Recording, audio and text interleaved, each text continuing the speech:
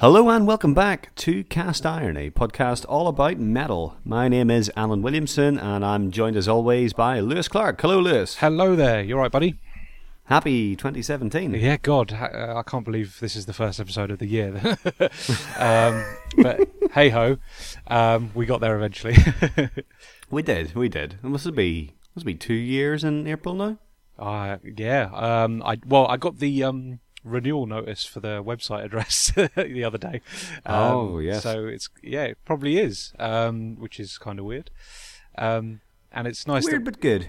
Yeah, it's good. I mean, I'm glad we're kicking off this year with something that's a bit indulgent as well.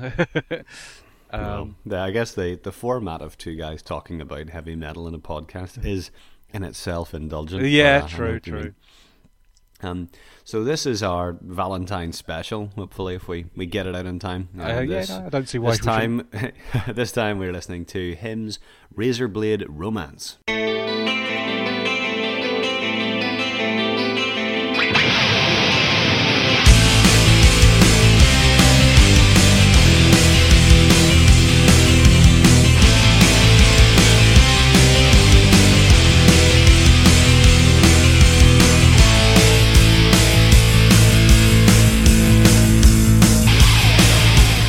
So we have not only wanted to do Hymn for a long time, we've been threatening to do all of the Hymn albums at one point or another. Yeah. Because they're one of my favourite bands and one of the bands that was really instrumental in me getting into metal.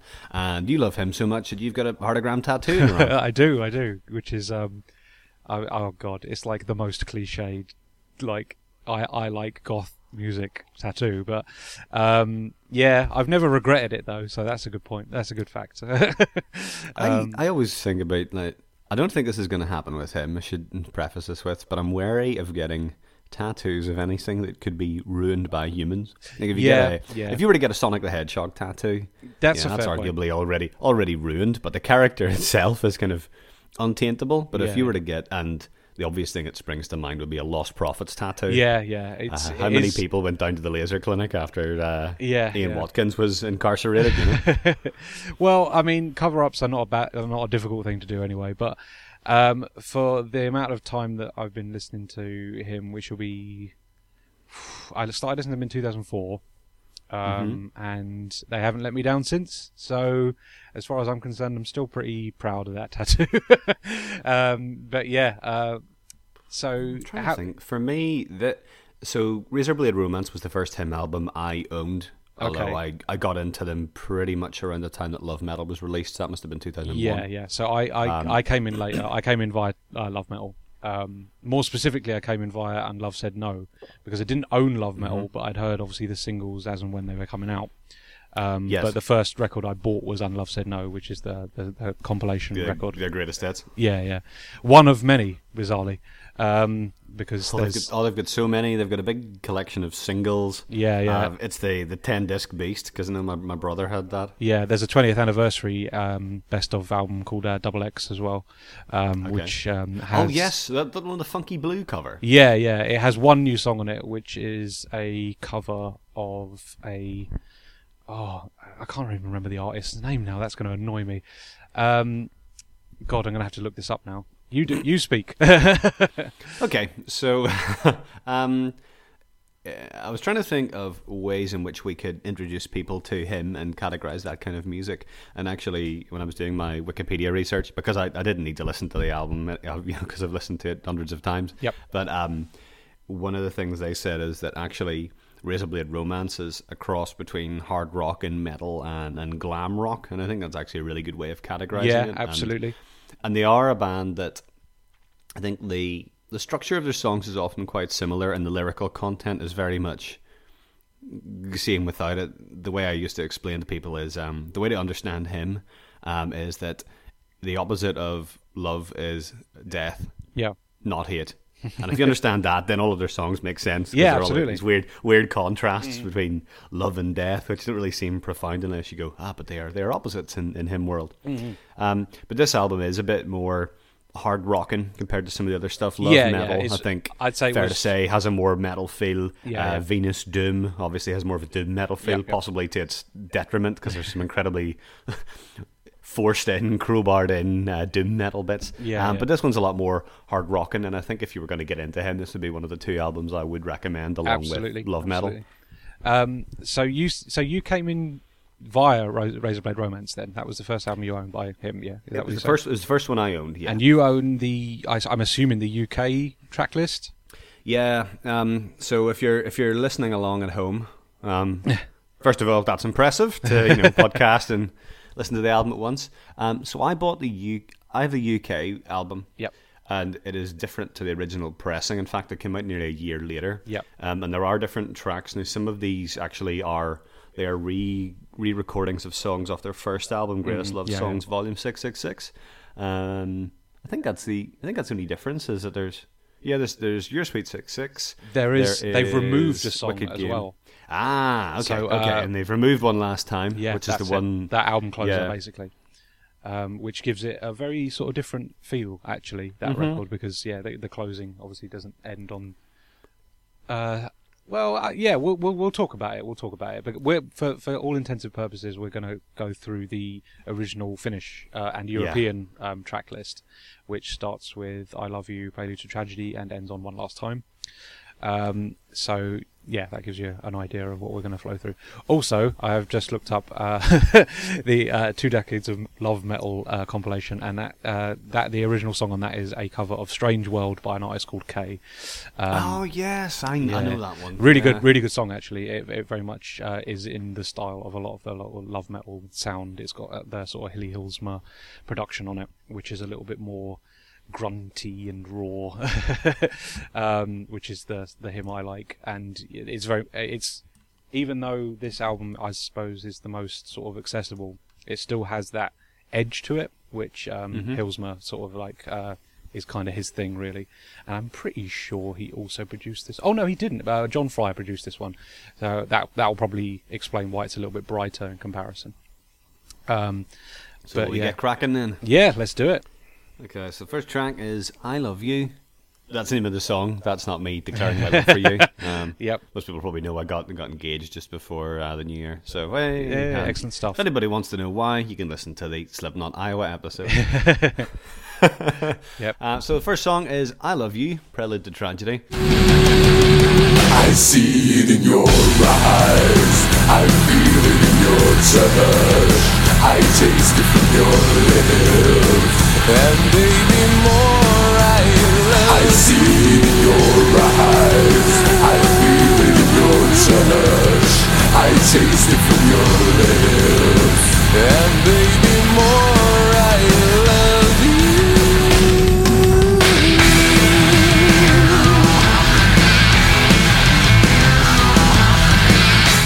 And I think it's a really good opener. It's an excellent opener. The only negative thing I'll say about this is the introduction always kind of makes me jump.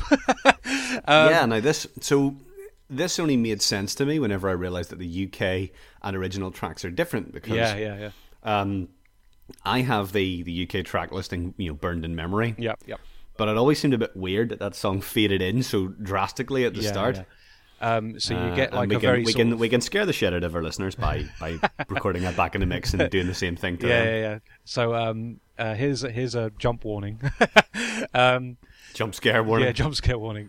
But yeah, so basically it has like a sort of a muted like solo vocal performance with a little bit of synth in the background, and then everything sort of all the instrumentation comes in at once.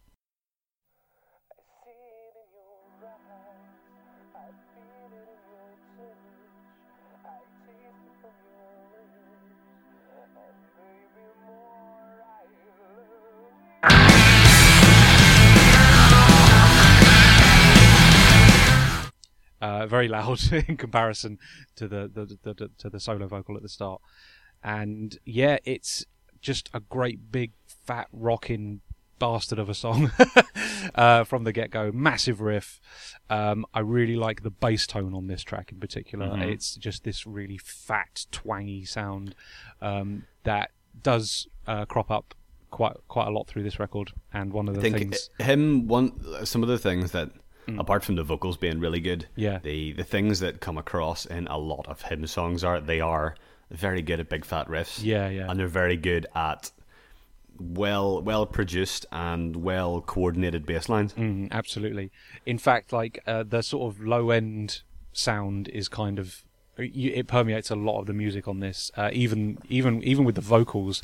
So in particular, I Love You has a very sort of deep baritone vocal on it. That doesn't really sort of shift too much in its range, but we'll speak about vocal range as we go through the record. But yeah, this one is absolutely. This one is obviously a very low sort of baritone style. But yeah, what an amazing song! A great riff that's like always sort of driving the song. One of the things I really love about I Love You is the drum fill that happens just at the end of the chorus before it goes back into the riff that starts the song. It's like the and then it all comes back in, and it's just like, oh, that's so satisfying. I love the way that happens. It's structured so well. I love this song. You'll notice with a lot of the music on this record that the structure is very much sort of like pop song, I suppose. So it's very sort of verse chorus. There's a big bridge, and then we'll come back for a nice chorus at the end. And it makes things a little bit, I don't know, predictable, but at the same time, the songwriting is so solid that I don't care. I don't care either. I think this is going to be a very sympathetic hearing for Razorblade Romance. Oh, absolutely. We were actually over the Christmas break, and I sent you a photo of this. Jess and I had borrowed my mum's car, and we were driving pretty much all the way west across Northern Ireland to meet a friend for lunch. Oh, lovely. And I was looking for CDs for the car trip, and I had all these, when you used to download the loose MP3s off Kazaa and Napster and stuff. So I had loads of mix CDs. And there was definitely a period where, most of these mix CDs were just hymn tracks. There's like a hymn and Bad Religion album, which sums up my teens, but we also found a bootleg copy of Love Metal that my brother had burnt. Oh, amazing. And the quality wasn't that bad, actually.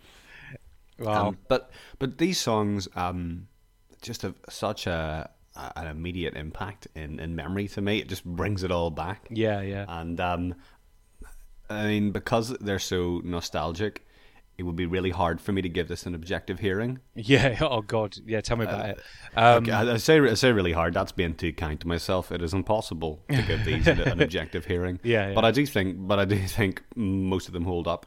So there's not going to be a lot of picking at this one. I think it's going to be more a deep dive in what makes the songs tick. Yeah. Rather than evaluating whether they're good or not. Mm-hmm. Because I think they're all good. Yeah. It's also worth mentioning as well. In it was 2015, I think. Him released a box set. 2014, sorry, December 23rd, 2014. Him released a box set called Lashes to Ashes, Lust to Dust, and it's a vinyl re-release of the first EP and the first 4 albums in one box set, with a ton of bonus tracks, like different alternate mixes and stuff from the time of recording, live versions and things. Really, really good box set. But it's also entirely remastered, and this is the way I listened to it before we recorded the podcast, actually. Mm-hmm. So this version of Razorblade Romance is a tad brighter. You'll notice that the choruses pop a little bit more, which is a lovely way to listen to it if you've never listened to it. You can get these versions as their own sort of. They release them on CD with the bonus disc that has all the extra songs on it. If you ever wanted to listen to them that way, it's a really nice remaster. Actually, it really preserves the sound really well and doesn't really sort of spoil it in any way. If you listen to the original version of Razorblade Romance, you wouldn't sort of lose too much, to be honest with you. It just sounds ever so slightly more muted in comparison to the new version. Do we know if those albums are available for streaming? I don't actually. I'm on an Apple Music adventure as I ask. I'd assume they would be, to be honest with you. I don't think they've ever had any issues with having their material available for streaming or in alternate formats. I mean, all the albums are there. I'm just curious as to whether the recut ones are there. Oh, that's interesting. Yeah, it might just be the standard sort of Sony BMG release. Is it? No, Sony isn't BMG, is it? All I have it's Sony got BMG, on sorry, Apple yeah. Music is the bonus track version, which is a British one with a couple of live tracks. Right. Okay. So that's early doors. And we also have another one which is okay. Oh, that's exciting. You can get the limited edition with 2 unreleased bonus tracks, which is the One True Order. Right. It's got all the bonus tracks, which is they're calling it a January 2000 release. Yeah, Apple yeah. Music seem to have the original track listing and the UK one with the bonus live tracks. Yeah. Oh, that's interesting. That's really cool. So yeah, it sounds like you can obviously stream the most recent remaster as well. Then, well, who knows? but yeah, it's a really nice version, and yeah, like I say, it just makes like because there's a lot of light and dark on this album. You'll notice that the verses are often quite subdued, very sort of croony, and then when the chorus kicks in, the instrumentation sort of beefs up ever so slightly, and you get sort of like backing vocals to accompany Villa's vocals, and it just makes everything really sort of pop. You know, it's a really nice sounding record in that regard. Yeah, it is really well mastered. Yeah, I've always thought about it. Even like I say, I obviously listened to that remaster now quite heavily because it was like the most recent release of it, but it doesn't do a disservice to the original record at all. It's still a great sounding record if you listen to an original pressing or a recent one. The only one that I can think of where the mastering isn't so good was Greatest Love Songs. I don't remember it being particularly poppy, like punchy, I should say. I think it's also a product of the fact that it was obviously produced a lot more, with not nearly as much budget behind it. Him at the point of Razorblade Romance were basically the biggest Finnish band in the country. I think it went number 1 in Germany as well. They were doing the business at this point. Razorblade Romance basically kind of marks the proper breakout for him, like almost worldwide. The fact of the day is that in terms of best-selling artists in Finland, the top 3 metal acts are Nightwish, Metallica, and then him. Yeah, there you go. That gives you exactly second to most popular Finnish band after Nightwish. Yep. In Finland. Absolutely. I don't know worldward. Yeah, but I mean, I know they've fact more. I know they've got a pretty heavy European following, and I know they're pretty big in Germany. And yeah, they've obviously they sort of broke Europe first before they sort of moved into the US. It took them a little while to sort of break the US. Actually, I think the album that really sort of did it for them was Dark Light, which was 2005, I think. And if you think of that in context, Razorblade Romance came out in 1999. So yeah. Took a little while to get See, that. I would have assumed it was love metal because of the whole Bam Margera. You would have factor, thought that, and I thought that initially myself, but I think he was kind of against the grain there, to be honest with you. He obviously gave them a little bit of a boost in popularity, but they didn't really tour the US properly until sort of Dark Light, and that was released on Sire Records, which is obviously a US based label. So that kind of gave them the push in that environment. Well, I'll be damned. But yeah, there you go. It did. Yeah, I always assumed the same, but it did sort of come later. Their sort of break into the US. But yeah, I Love You, Player Tragedy is an amazing opener, really is. We should probably move on to the second song now, which is Poison Girl. I did it all just for her. I did it all just for her. And let her once is dead. It's me, my poison girl. Yeah, so this has just the biggest sing-along anthemic chorus. I absolutely adore Poison Girl. You can't not sing along to it. You also get that massive chunky bass line once again. Very powerful, always permeating the song. And one of the things I really like about Poison Girl is the verse is kind of split into 2 parts, and it's sort of it's signified by like a little sort of guitar lick. It goes down, and then it goes into very, very nice. Pray she was for the cruelty of love, while its serpents inside crawl straight towards her heart.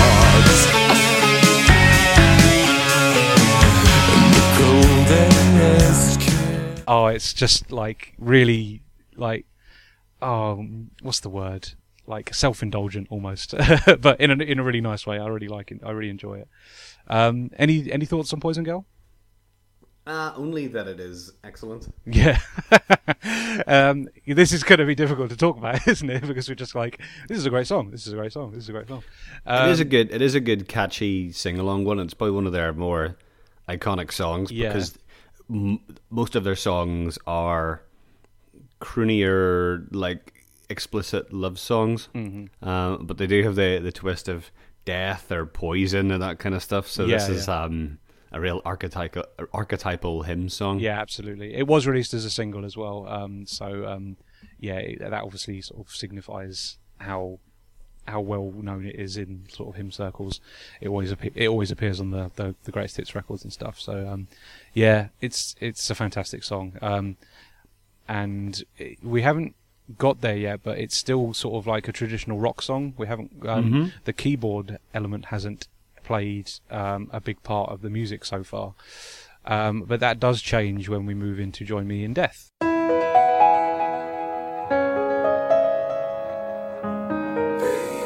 join me in death.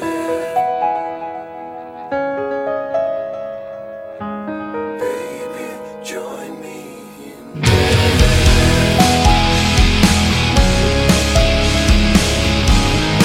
Baby, join me in death.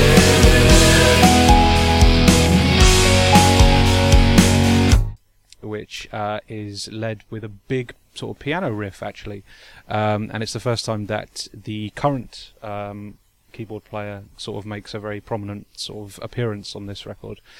At this point in time, the person responsible for keyboards was, I'm going to absolutely butcher this name, but Jussi Mikko Salminen, or Juska, as his... Let's just call him Juska. Yeah. And he only appears on this record. He was replaced by Burton, who became the longest running keyboard player in him's career. He's still with them at the moment on the next album, Deep Shadows and Brilliant Highlights. But Juska's the only appearance as a hymn keyboardist is on Razorblade Romance. And prior to that, we had, I'm trying to remember the guy's name now, Anto Melasiniemi. We're always going to struggle with this one. Yeah. I'm not even sure if it's pronounced Vilvilo or Willow Willow, because I've think heard it's him. Villa. I've heard him Villa. Yeah. Okay. From what I think I've definitely seen him pronounce his own name in interviews as Valo, I think. So again, apologies. We are dirty Westerners who don't understand European. At least we're doing like better Finnish. than the first time I went to see him live. Yeah. They were touring And Love Said No. And that was when I first saw them as well, actually. The support act was Cathedral. Yeah, what an amazing show. So Cathedral came on, and there were loads of 14, 15-year-old Northern Irish girls all going, "We want him! We want him!" And I wasn't sure if they meant the band or Villa Velo. Yeah, no, that's always kind Probably of the a thing, bit isn't of it? both, That's just sort of the audience that him, unfortunately. Well, I say unfortunately. I think it's great that a broader audience can be involved with heavy music. I think the fact that women in particular seem to be very big on him is a great thing, to be honest with you, because who knows why this extremely attractive Finnish man with a fantastic voice is so appealing. There's nothing wrong with that.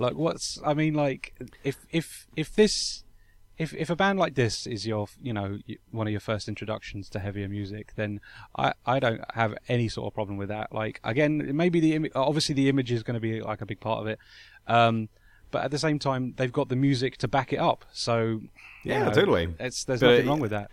Just have a look at the front cover, which is Villa with his cigarette in mouth, shirt open, and his sort of thumbs in his jeans. So you can see he's got a tattooed crotch. And he's looking super androgynous as well. Any questions? Any questions? Yeah, absolutely. So "Join Me in Death" is one of their biggest songs, isn't it? Yeah. It was released twice as a single during the cycle of this, because it was released prior to the album on the soundtrack to a film called The 13th Floor, and there's a music video for that version, and it's just called "Join Me." It doesn't have "In Death" as its in its title, and then it was remixed, obviously, and remastered for the album version, which was then re-released as a single as well, with another video, which I think has them sort of in like a icy sort of like palace thing going on, and that's the version of the video that I'm more familiar with. But it's an amazing song. I love that the piano element sort of becomes a big part of the sound on this track.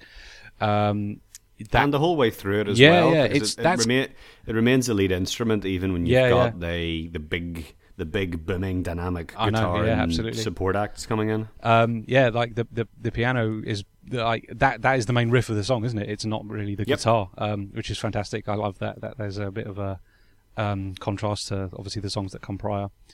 Another massive chorus, really really big chorus. Always want to sing this one along. I felt like, on re-listening to it, the bass actually becomes a little bit more muted on this track. It's not as loud and twangy. They kind of let the fact that it's a more sort of delicate like song, you know, they highlight that more than the chunky sort of like rock element to it. But yeah, it's also a really heavy display of Villa's range, because we finally... I was going to say, this is the one we should talk about with the range, because I think he does have, and I don't even know how they measure this objectively, he has one of the widest ranges of any singer in music. Some of the other ones being, I think we talked about this in the Ouroboros one, but Kyo. Devin Townsend as well. Gray, Devin Townsend. Corey Taylor's got quite a large vocal range as well, I believe. Yeah, but if you, I mean, like, just comparing how low his baritone was on "I Love You" and then how high he goes on in the chorus, you know, it's really really fascinating to listen to, and it sounds completely natural. It doesn't sound like it's forced or anything. It just comes to him really naturally.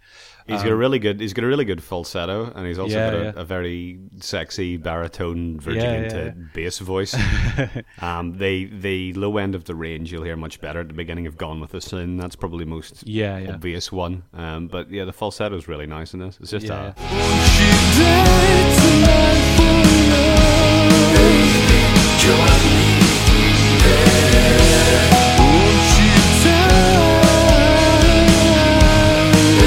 just a lovely song. Yeah, it's a really great, a real hymn classic. Oh, absolutely. And I really like the bridge just before it goes into the final. I'm glad you mentioned this, because I had like notes for this as well, like "This life ain't worth living," and then boom, back in we go. Oh, so good, so good. What a great song.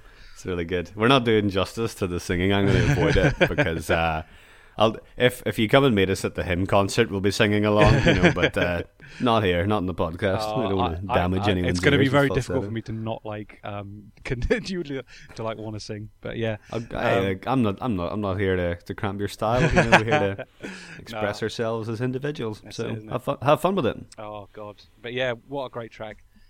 God. Like, the introduction to this album is ridiculously like relentless. So next up we've got "Right Here in My Arms," which is just the biggest, stompiest rock anthem on this record. It's just like, you'll be right here in my arms, so in love. She'll be right here in these arms, she can't let go. She'll be right here in my arms, so in love. She can't let go. Oh, it's proper glam. It kind of goes, it's got that glam, jingly jangly guitar intro, which is quite classic hymn of this period. And then it just really blasts into it, and it's got a very very catchy chorus. Oh God, it kind of gets catchier and catchier as it goes in. Especially again, they're good at a pre-final chorus bridge. Oh, absolutely, There's a nice like tonal shift as well, I think, isn't it? It goes out good. I'm not a big fan of upshifted final choruses, but this one they just about get away with it. Yeah, and I don't think it's. I don't think there is a key change. Maybe there's something to it they've done to it post processing just to make it sound a little bit brighter. But there's something going on. Yeah, there is something going. Maybe it is a key change. I'm not too sure, but it does. Somebody who's a real music scholar instead of a wannabe like us. They can tell us. It doesn't feel like. It doesn't feel prominently like a key change, but there is something going on there. It also has the first guitar solo on the record, which my friend Pete, who I'm in a band with, always says sounds like a photocopier.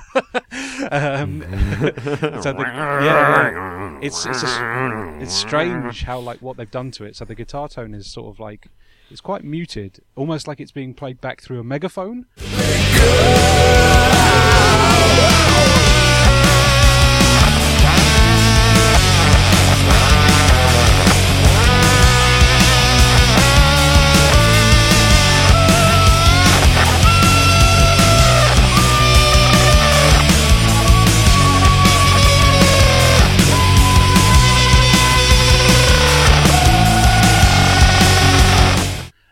Which gives it this quality that obviously makes it sound like a photocopier. But I love the way it sounds. It's really unique, actually. I don't think I've heard that sort of like guitar tone on another record, and I really like the way it stands out. Actually, it's a really interesting. It's almost like kind of a shimmering, stuttering kind of sound. Yeah, to it. yeah. Like someone's just revved up a petrol strimmer. Yeah, that's the kind of it's a really like choppy, sustained sound. I suppose we have to put in now so people can hear the solo properly rather than me just going. I suppose the closest thing that you could compare it to, like another guitarist, would probably be someone like Tom Morello, who's got a very sort of similar, sort of effects-laden sort of sound to his guitar that's very unique. But it's not quite. It's not as bluesy or funky in that regard. But it's just very unique. That's something. Well, I know what it's very similar to. Now to think about it is the closest thing I can think is it's only because you said Tom Morello is the opening to Cochise, or as my friend insisted it was called Cockeyes, off the first track off the first Audio Slave album. Yeah. That sound of like an Apache longbow coming into your front garden. Yeah. That kind of real chopper sound. Yeah, in fact, now that you've mentioned that, I'm going to have to bring that up again later on the record because it's sort of similar to another sound that happens in one of the songs. But yeah, Right Here in My Arms is probably like the biggest sort of rock anthem on this record, I think. It's very much like signifies the bit of the hymn show where you absolutely go ballistic. Yeah, what a great song. Really, really good song. And it's very, very singable. Yeah, absolutely. Again, like we'll probably speak about the choruses a lot on this record because they're always like the big highlight of any of the songs on this album. I also like that's what contributes to that big rock stadium feel to it, because I think this album they really go for broke in that rock anthem catchy chorus stuff. Like, not to say that their later albums don't have catchy choruses, I just think they really, really go for it here. Yeah, absolutely. It's very much like the order of the day on this record is big choruses. One last mention as well, like there's another really awesome drum fill before that final chorus where he sort of rolls on the snare quite a lot, and it's just like it just sets it off so well. It's such a great way to come back into the final round for the chorus. And that's when they bring in the clapping as well in time. Yeah. It's like quite subtle. Yeah. It sounds like a clacky noise, but then you realize, actually, it's they're trying to encourage the audience to get clapping. Yeah. But it's not like obnoxious in a weird way. No. Yeah. It's really nice actually how well it's done. It's very subtle. No, on the scale of audience participation, it's definitely the top end. The low end is, of course, choirs of children. Yeah, absolutely. Used to questionable effect in the New In Flames record. Oh God. Yeah. Oh, God. I don't think we're going to cover Battles in Cast Iron at any point. I can't see it happening. But choirs of children are definitely way down the bottom. A bit of tasteful clapping. I'm more than on board with. Yep. No, that's cool. So now we're going to take things back and go into Gone with the Sin, which is a much slower, laid-back track. And oh, my baby, how beautiful you are. Oh, my darling,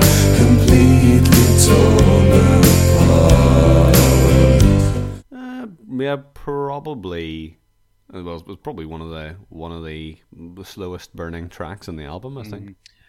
I suppose it's the closest thing that you're going to get to a ballad on this album. It feels like the midpoint, midpoint ballad. But yeah, this was my favourite song on the album for absolutely ages. And it's not a very indicative of him, like in general.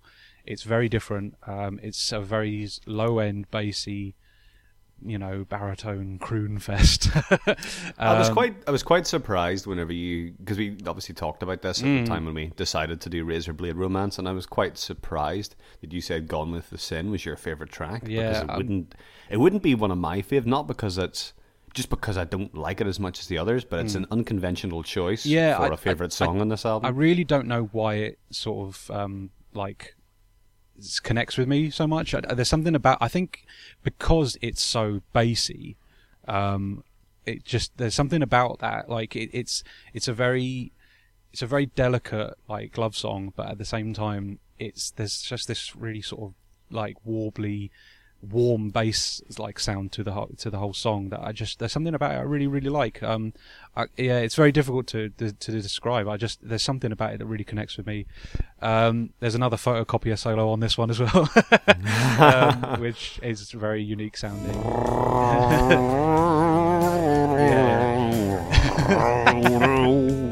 But this one seems to follow like the melody of the vocals, which is quite interesting as well. Yes, it is just an echoing of the main melody. Yeah, it's really lovely, like how that sort of comes back in, but like via a different method. I really enjoyed Gone with the Sin. It's a really great song. It's very different. Like I say, I wouldn't just, regardless of the fact that it's been one of my favourite songs for God knows how long. I wouldn't introduce people to him via this song. Oh God, no. Yeah, no. It's because it would give you the wrong impression, but.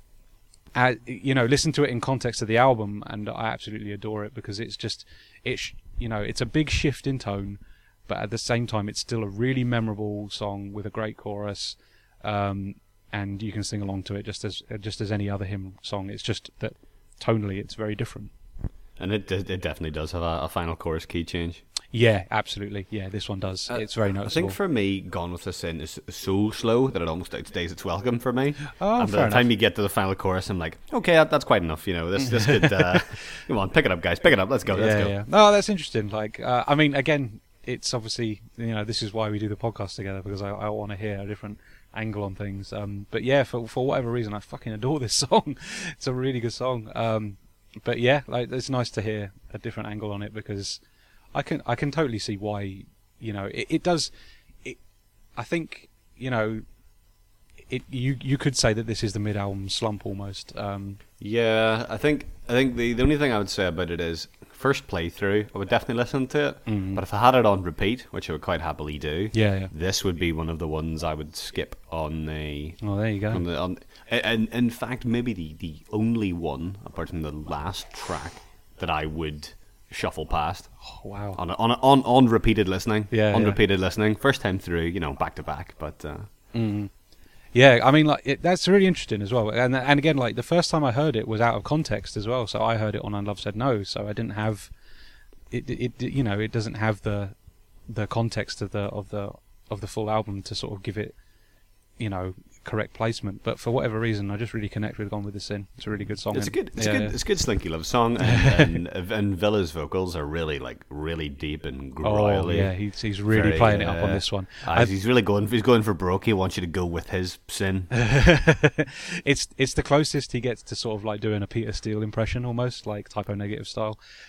He's really like hamming it up on this song, and I love it. Yeah, Typo Negative style. It's a very good way of fitting it. Yeah, absolutely. But yeah, next up we have, I'd say, probably the most metal song on the album. Actually, like all the songs up until this point have been pretty rocky, I suppose. Yeah. But this one's got like a big sort of lurching heavy metal riff to kick it off, and it's always there, I suppose. Yeah. And in the chorus in particular, I think it's the only time that Villa sounds like he's sort of yelling. And the name of the song is? Yeah, it's Razorblade Kiss. Sorry, I should have probably introduced that, shouldn't I was waiting to see how long it was going to go. Yeah, I didn't want to yeah. interrupt.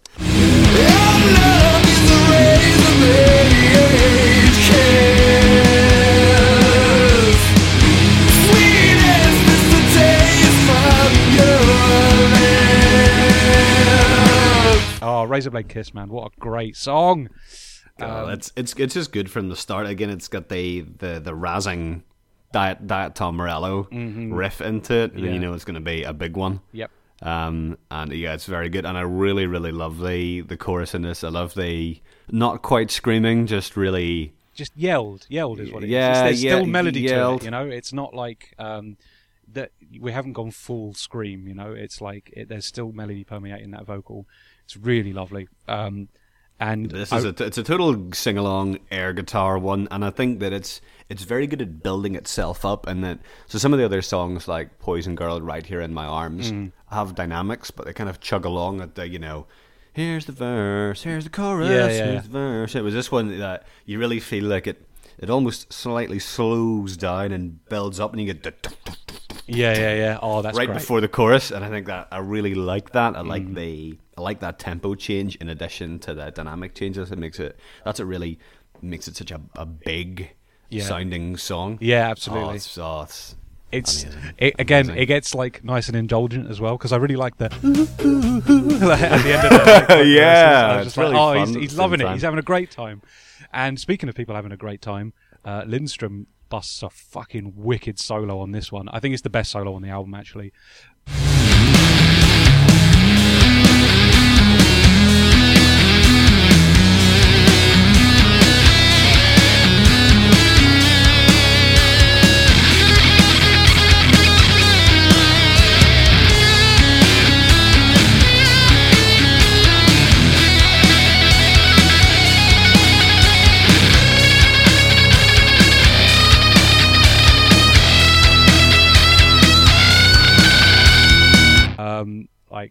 It's so satisfying, and it's not as heavily sort of like post processed. It's almost like a natural sounding guitar tone on that solo as well, which I really like.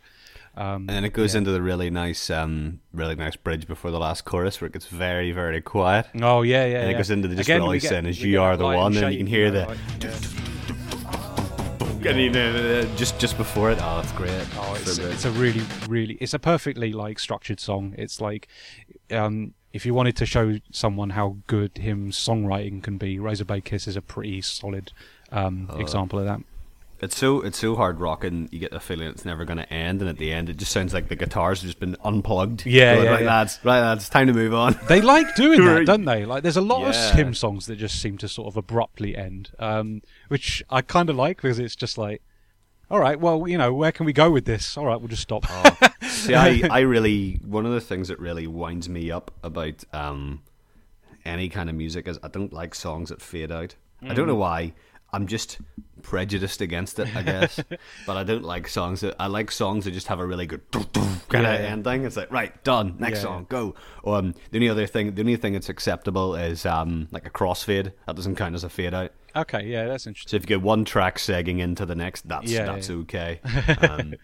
But I don't like songs that just sort of gradually fade out. No, that's interesting, because I do Right that Here a in lot My of the Arms earlier does have a fade Yeah, out it track. does. It does. I know. Is that a negative on that one for you? Not quite. Okay. Not quite. Yeah. I think it works, to be honest with you. Like in that regard. I think it works for that one. It works for that one. But yeah, really, really good song. Razorblade Kiss is a highlight for me. And the last time I saw them live, actually, they played it live, and I think it's the only time I've ever seen them play it live. And it was like a huge surprise. I was like, oh, excellent! We're going to get Razorblade Kiss. This is fucking fantastic. So yeah, really, really good live as well.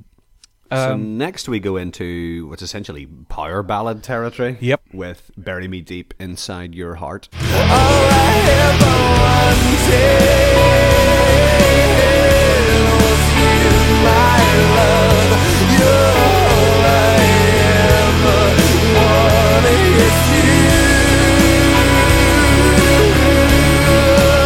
Yep. And again, what does that mean? The opposite of love is death. Yeah. Bury me deep inside your heart. Therefore, does kind of make sense. Absolutely. I really like the introduction to this with the sort of guitar. almost sounds like bell chimes. The bow, bow. It's just, and then as everything comes in together, it's really nice actually. But yeah, tempo wise, a slower song, more ballady, I guess, in style. And I suppose it's very similar in style to Join Me in Death. Again, yeah, I think so. Touching on similar themes with the love and death thing. Yeah. Another great big chorus that I always want to sing along to. And the verses are actually very understated. They're almost like Gone with the Sin, which is kind of interesting. So again, you get that light and dark. You know, we got like these very sort of understated, sort of muted verses, and then everything builds up to a big bright chorus that you want to sing along to. Oh, yeah, I mean this one, I really like this track. Yeah, I think it's compositionally interesting compared to some of the others because there's not actually that much going on with the lyrics compared to some of the other ones. Yeah, it's quite sparse. It's very light touch. It's sort of some of the other stuff like Join Me in Death and Razorblade Kiss. Like those songs have a lyrical structure where things change as it go on. Especially Razorblade Kiss, and it goes on a bit, sort of moves from just talking about enjoying kissing someone to I don't know how they are the one and that kind of stuff, and it's a really good build up. This one doesn't really do that. It's more just one theme, and it's probably it sort of centers around the only line in the chorus, which is all I ever wanted is you. Oh. And that's I like that. I like that it's just one idea. We're going to spend 4 minutes really hammering that home. No, it's good. It's I mean, again, it's bizarre to think about like how much diversity is on this record actually, because even though like Hymn's sound is very, very them, like they claim to that sound, that him sound like him. There's a lot going on like from song to song, like there's a real variety to the sort of tone of each song. It's quite interesting. Yeah. I mean, this is tonally very different to Razorblade Kiss that just came before it. That was a big rocker. This is a more subdued song. And that's one of the reasons why I think it works so well as a whole album. Because we've talked a lot about the old classic metal, mid-album ballads. Like, we've done 4 metal songs, so we should probably slow this down. I think the only album that doesn't really do that is like Slayer or something. Rain and Blood doesn't do it. But it's quite a standard thing. People do like 4 or 5 metal tracks. They go, all right, we better do a slow one. But this has a much wider variation of styles. And I think that very much works in its favour. Absolutely. But they do still have a back half banger, which we'll get to later, because as I said before, him are kind of the inventors of the back half banger. And that's where it's interesting, because in the UK track listing, that back half banger is basically I Love You. Yeah, that kicks off the back half, and it kind of compartmentalizes it a bit. Whereas obviously on the original track listing it's not there at all. That's very interesting. I didn't think about it that way. And speaking of back half bangers, to be honest with you, it's very difficult for me to not say that every song on this record is a really good song. I have a very, very difficult time criticising this record. I think that's because every song on the album is a very good song. Oh God, it is just fucking flawless. Next song then is Heaven Tonight. You are my heaven tonight. You are my heaven tonight. Which is another sort of more subdued track. That was one of the things I wanted to mention, is that bass on this is nice and bouncy and twangy. Oh, I love the sound of the bass on this record. I could just do that while you talk over it. Yeah, absolutely. But it's probably not a good idea. not going to give it the justice it deserves. No. But yeah, they're obviously a big fan of that sort of like muted, subdued verse, and then like we'll couple it with a big bright chorus. But this is a bit more. This doesn't have as big a chorus. This is It is, and actually, this is the last track of the UK track listing, and I think it works really well as an ending track. It is a bit more of a subdued finish, like it, and we can talk a bit about One Last Time. But I think actually this is perhaps a better choice for the ending of the album. That might be controversial. that might be nostalgia, and because that is just what I associate as being the last track on the album. It's not necessarily like the best, but I think that I'm just used to it coming at the end. And I think it's a really good way to finish the album, because it's got a good structure, but it's not quite as doesn't have the same dynamic range. Yeah, Feels yeah. a bit more like sleepy time. Okay, yeah. Just a little more. I think I can agree with you on that one, because from the other side, obviously, I've experienced this track list first, so I relate more to One Last Time being the end. But again, that could be completely down to nostalgia. So again, I can heavily agree with you on that one. But yeah, Heaven Tonight is obviously, you know, very much as the way we've been describing it. It does feel like a slower sort of closing song to the record, and yeah, it's very sort of similar in style to Bury Me Deep Inside Your Heart that we had earlier, and things like Join Me in Death. It's got that sort of more subdued sound to it. The reason why I would argue that this should be the true last song of the album is because I think in the original track listing you kind of wind up a bit again. And then you're not winding down, are you, on the original track list? No, you're not. You kind of go up and down. It oscillates, and that variation's okay. But there's variation, and then there's we're 8 tracks in now. Maybe we should be layering it back a bit, or having something a bit bigger, more complicated, and then rounding it off. I'd argue I like that it keeps changing, because it keeps you interested. At this, I haven't lost interest in the record by this point. And when we move into the next track, which is Death Is in Love With Us, we get another massive rock anthem again. And it's proper, big self-indulgent, there's lots of owls in this one. Well, no matter what version of the track listing you're on, this is the back half banger. Absolutely. Oh, Death Is in Love With Us is what a great song. I know it and I feel it just as well as you do, honey.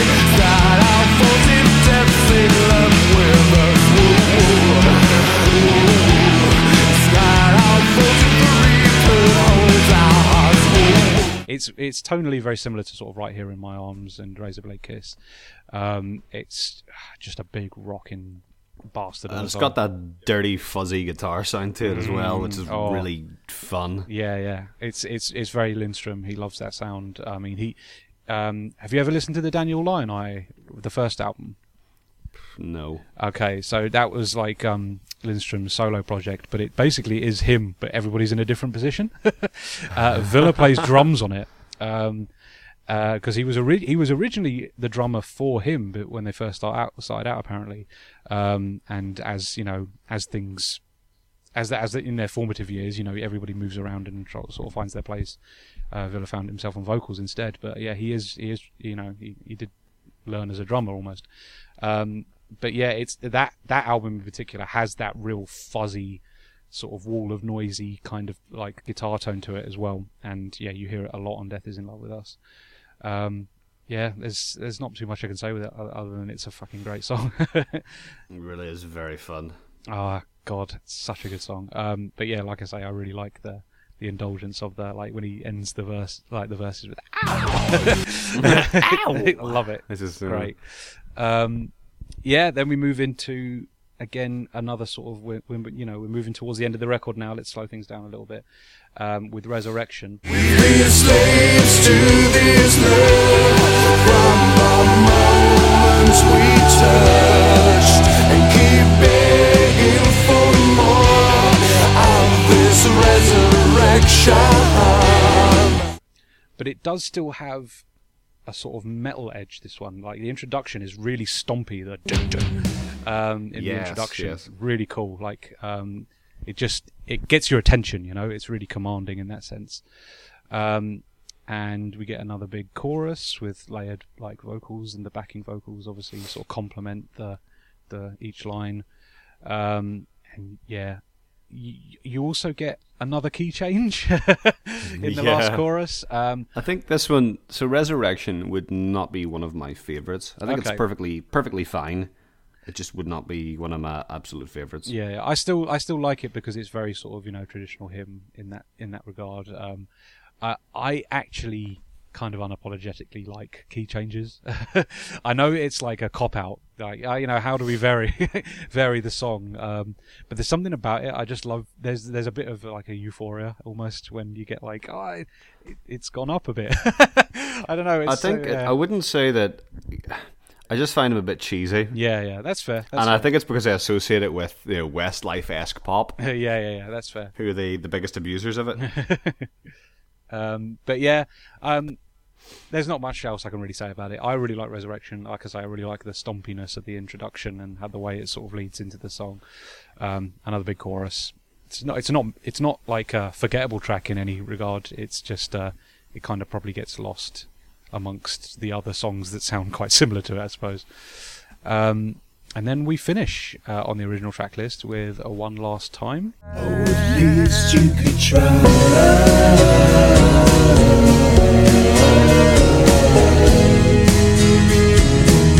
For this one last time.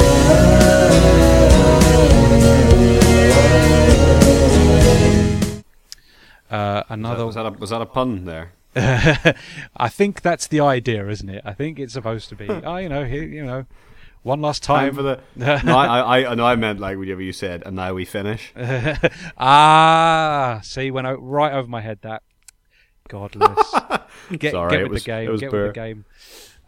Yeah, it's another one of those patented low-end baritone crooners that Villa loves so much. And it starts with that like choppy helicopter-esque sound that we were talking about earlier that Tom Morello likes to do. Very like unique sound actually. Certainly gets your attention. It's like, what the hell is that? But yeah, big like bassy, chunky song. And it's the only song that has acoustic guitar on it as well, actually, which is quite interesting. Yeah, like the guitar is all acoustic led, and it gives it that light and dark again. So you've got like a big low end, bassy, fat end, and then the acoustic guitars obviously add that brightness to it. It gives it a nice juxtaposition, which I really like. So I didn't grow up with this one. Yeah, it's not on your version at all, is it? Yeah. It's not on the UK track listing at all, and to be really honest, I don't miss it that much. Wow. God. But again, I have the nostalgia of this song because I'm used to it. So there could be an element of that playing, a part of that. But it is quite slow and quite long. Like, it's by far the longest track in the album. So it's but it does. It feels like the closer to me. So yeah, it's again. It probably is nostalgia playing into that, but at the same time, I really love it as a song on its own regard. And it's not terrible. It's just not my fave for a combination of wouldn't be my fave anyway and wasn't on my original track listing, so some part of my brain is refusing to acknowledge it as a genuine track. No, that's fair.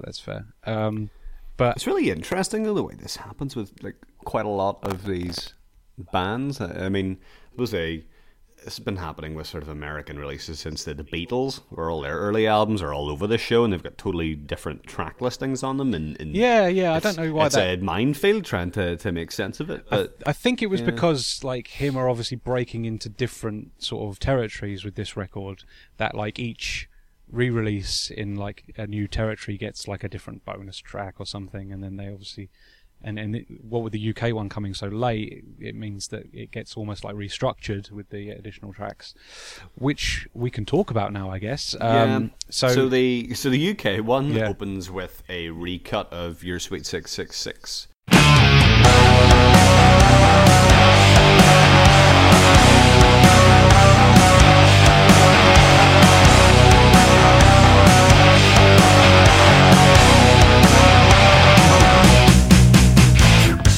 Now, tell me what you... It's original of Greatest Love Songs. Yeah, tell me what you feel about this one, because, I've got things to say about this. I think it is a classic track. Yep, I agree with you on that one. But I don't think this is the superior version of it. Thank you. Right, that was what I wanted to check. Yeah, I think the one on Greatest Love Songs is better. Mm-hmm. It's the bridge. They've done something to the bridge on this version, which I really don't like. They've shortened it by a bar, I think, and it also sort of when it comes back in, all the instrumentation comes back in. It sounds kind of unfinished. it sort of unnaturally just sort of like happens, and like the contrast between like the fact that it's quite sort of quiet and subdued, and then all of a sudden we get all this bright instrumentation just comes back, sort of, you know, unannounced.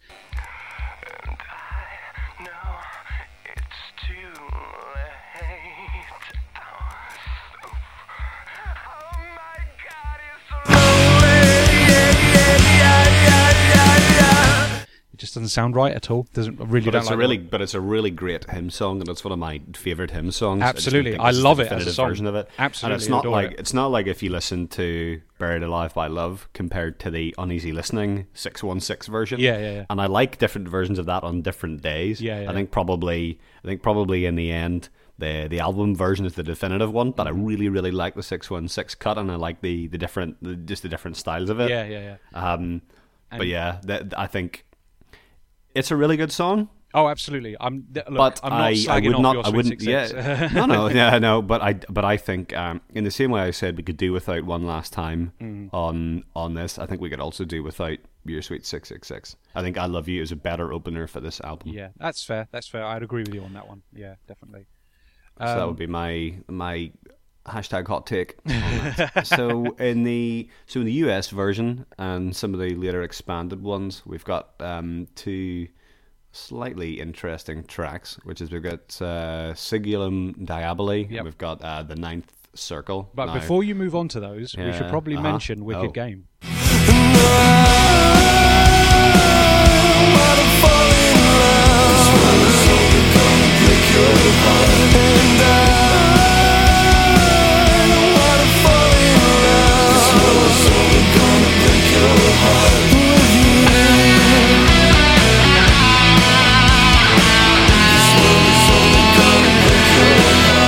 Oh God, yeah, of course. Yeah, so the Wicked UK Game is version has a another track. re-recording of their cover of Wicked Game, which also appears on the debut album. Now, this is actually my favourite version of this song. Actually. I'd say it's a bit more polished and a bit more rocky and fun than the Greatest Love Songs one. They've added like a lead guitar melody over the riff on this one, and it matches the riff of the original song actually, and it just gives it a little bit more depth. Just that extra thing that sort of helps it set it off a little bit. So it does almost sound like there are two guitar players in him on this song, as opposed to there actually being one. But yeah, so when they play it live, you often get the Greatest Love Songs version essentially, because there's not another guitar player to play the lead. But I actually much prefer the layering on this one. It just makes it sound a little bit nicer, a little bit brighter. It moves in the way I'd expect it to. It's a really good cover as well. If you've never heard better it, than the original. Yeah. I mean, I don't think Hymn's cover of "Solitary Man" works as well as this does. Like it's okay, but it just feels a bit weird. Probably because the original was Neil Diamond, and Neil Diamond is so naff. But this I think is better than the original. This is like a Hendrix All Along the Watchtower level of cover success. That's fair. I think I wouldn't want to go on record as saying like this is better than the original song, but I do feel like it's a really it's a cover done the way I like covers done, in that like they've made it their own song. It sounds like a hymn song now. It doesn't sound like a Chris Isaak song. It does. Yeah. Which But they've chosen a very good song to cover. Absolutely, yeah, it fits their style perfect. But does it need to be on this album? Do you think, I wish that Wicked Game cover was in there? Because I think if you took this version of Wicked Game and transplanted it into Greatest Love Songs, I think Razorblade Romance with the original track listing is totally fine. I agree with you. And I get why they've done it, because they were obviously trying to push it beyond the Scandinavian audience. I just don't think we need it. It's really good. Appreciate having it there.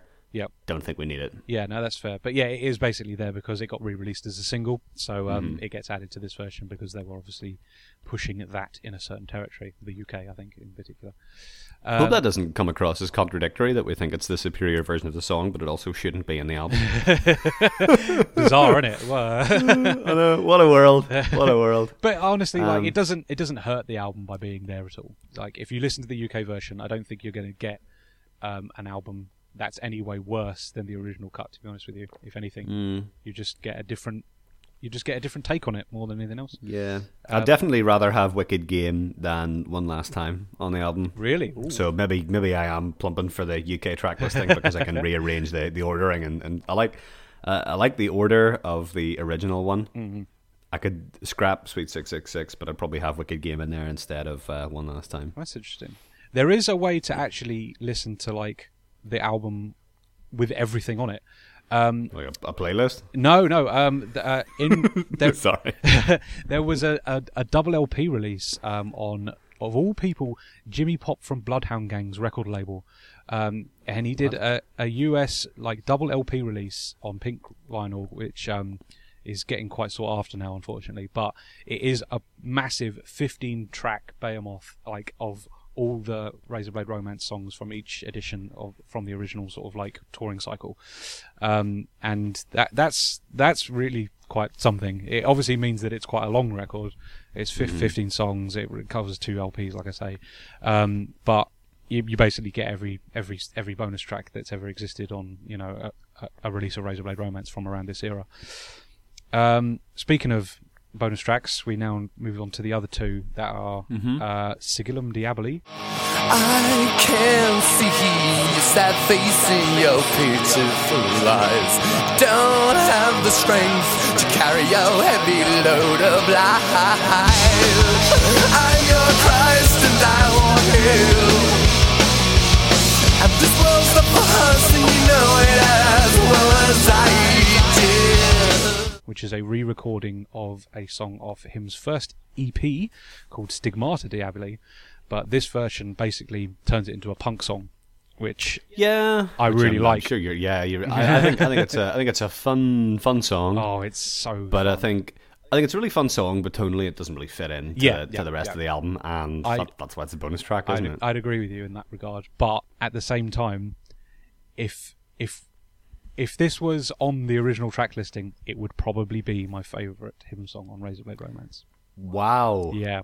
Wow. I really like Sigillum Diaboli a lot. And I think it might have been the first hymn song I ever heard, because it gets used in a CKY video on like a Bam Margera skate segment, and I always used to think it was the coolest shit. And yeah, it was probably one of the first songs I ever heard. Also, another fantastic solo on this one, really sets off the back half of the song. I'm killing myself, but you won't.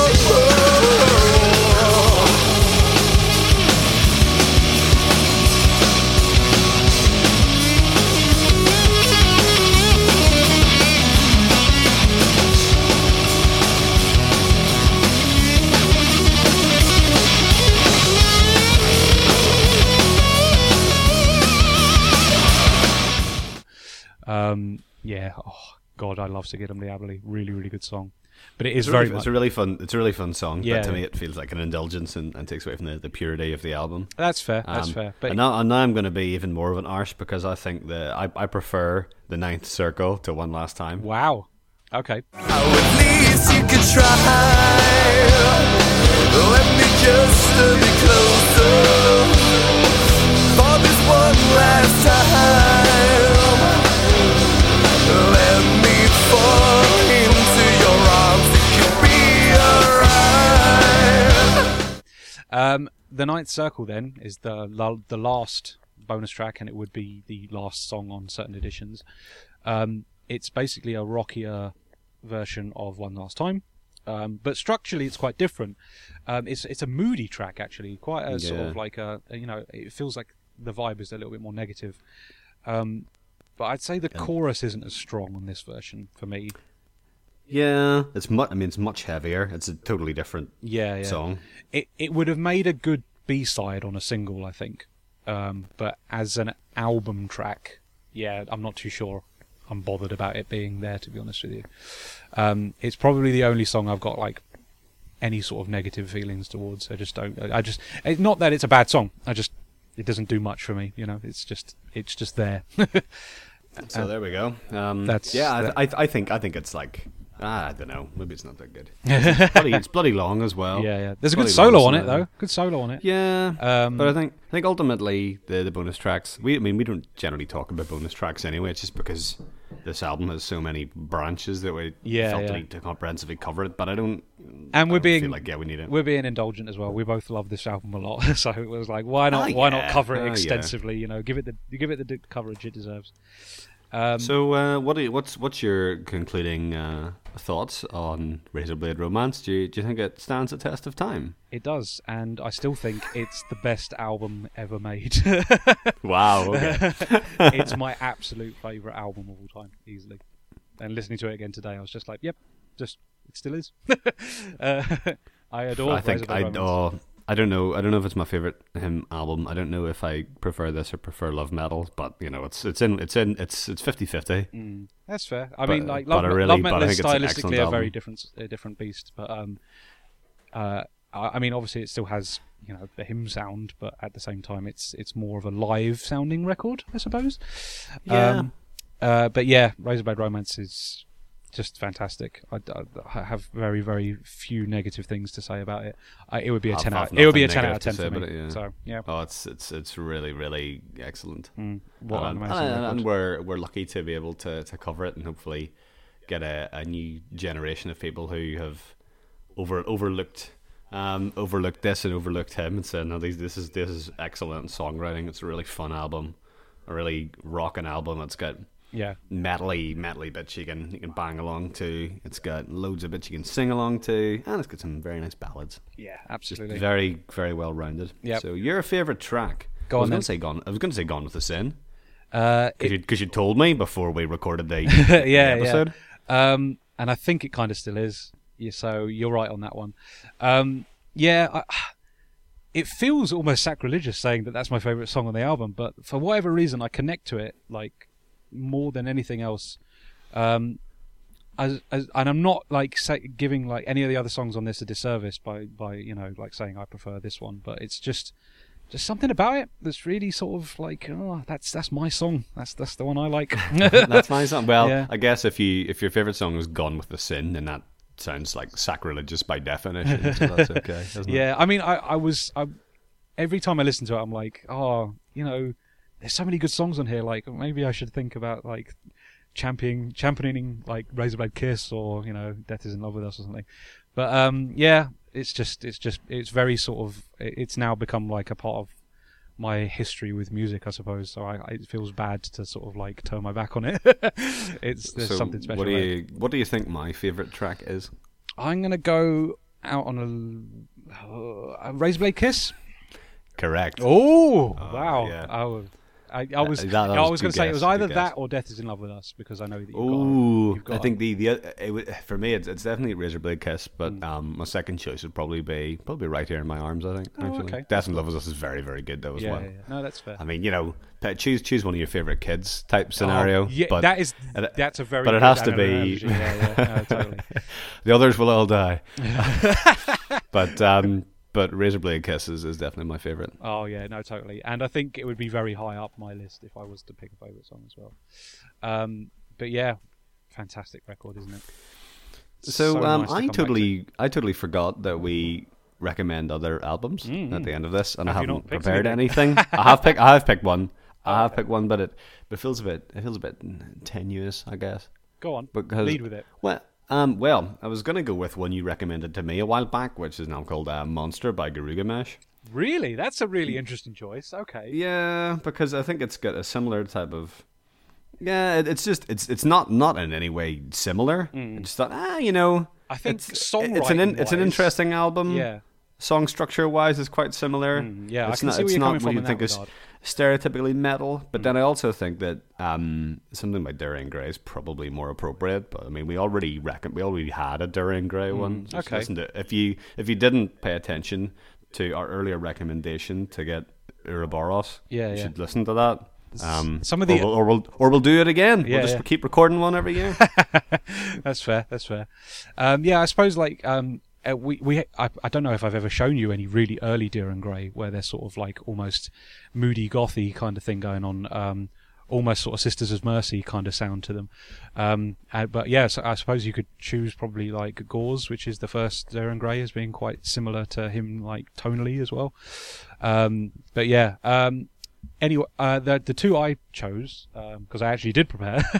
Hey! So I prepared mentally, if not structurally. I'm not taking the mick, don't worry.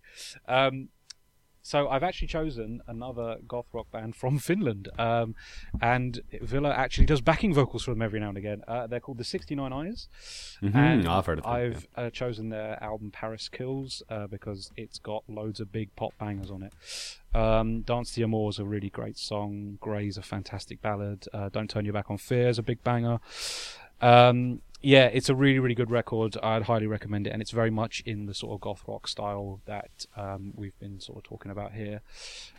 Something a little bit different, but still sort of tonally similar. I'm actually going to pick a Typo Negative song album.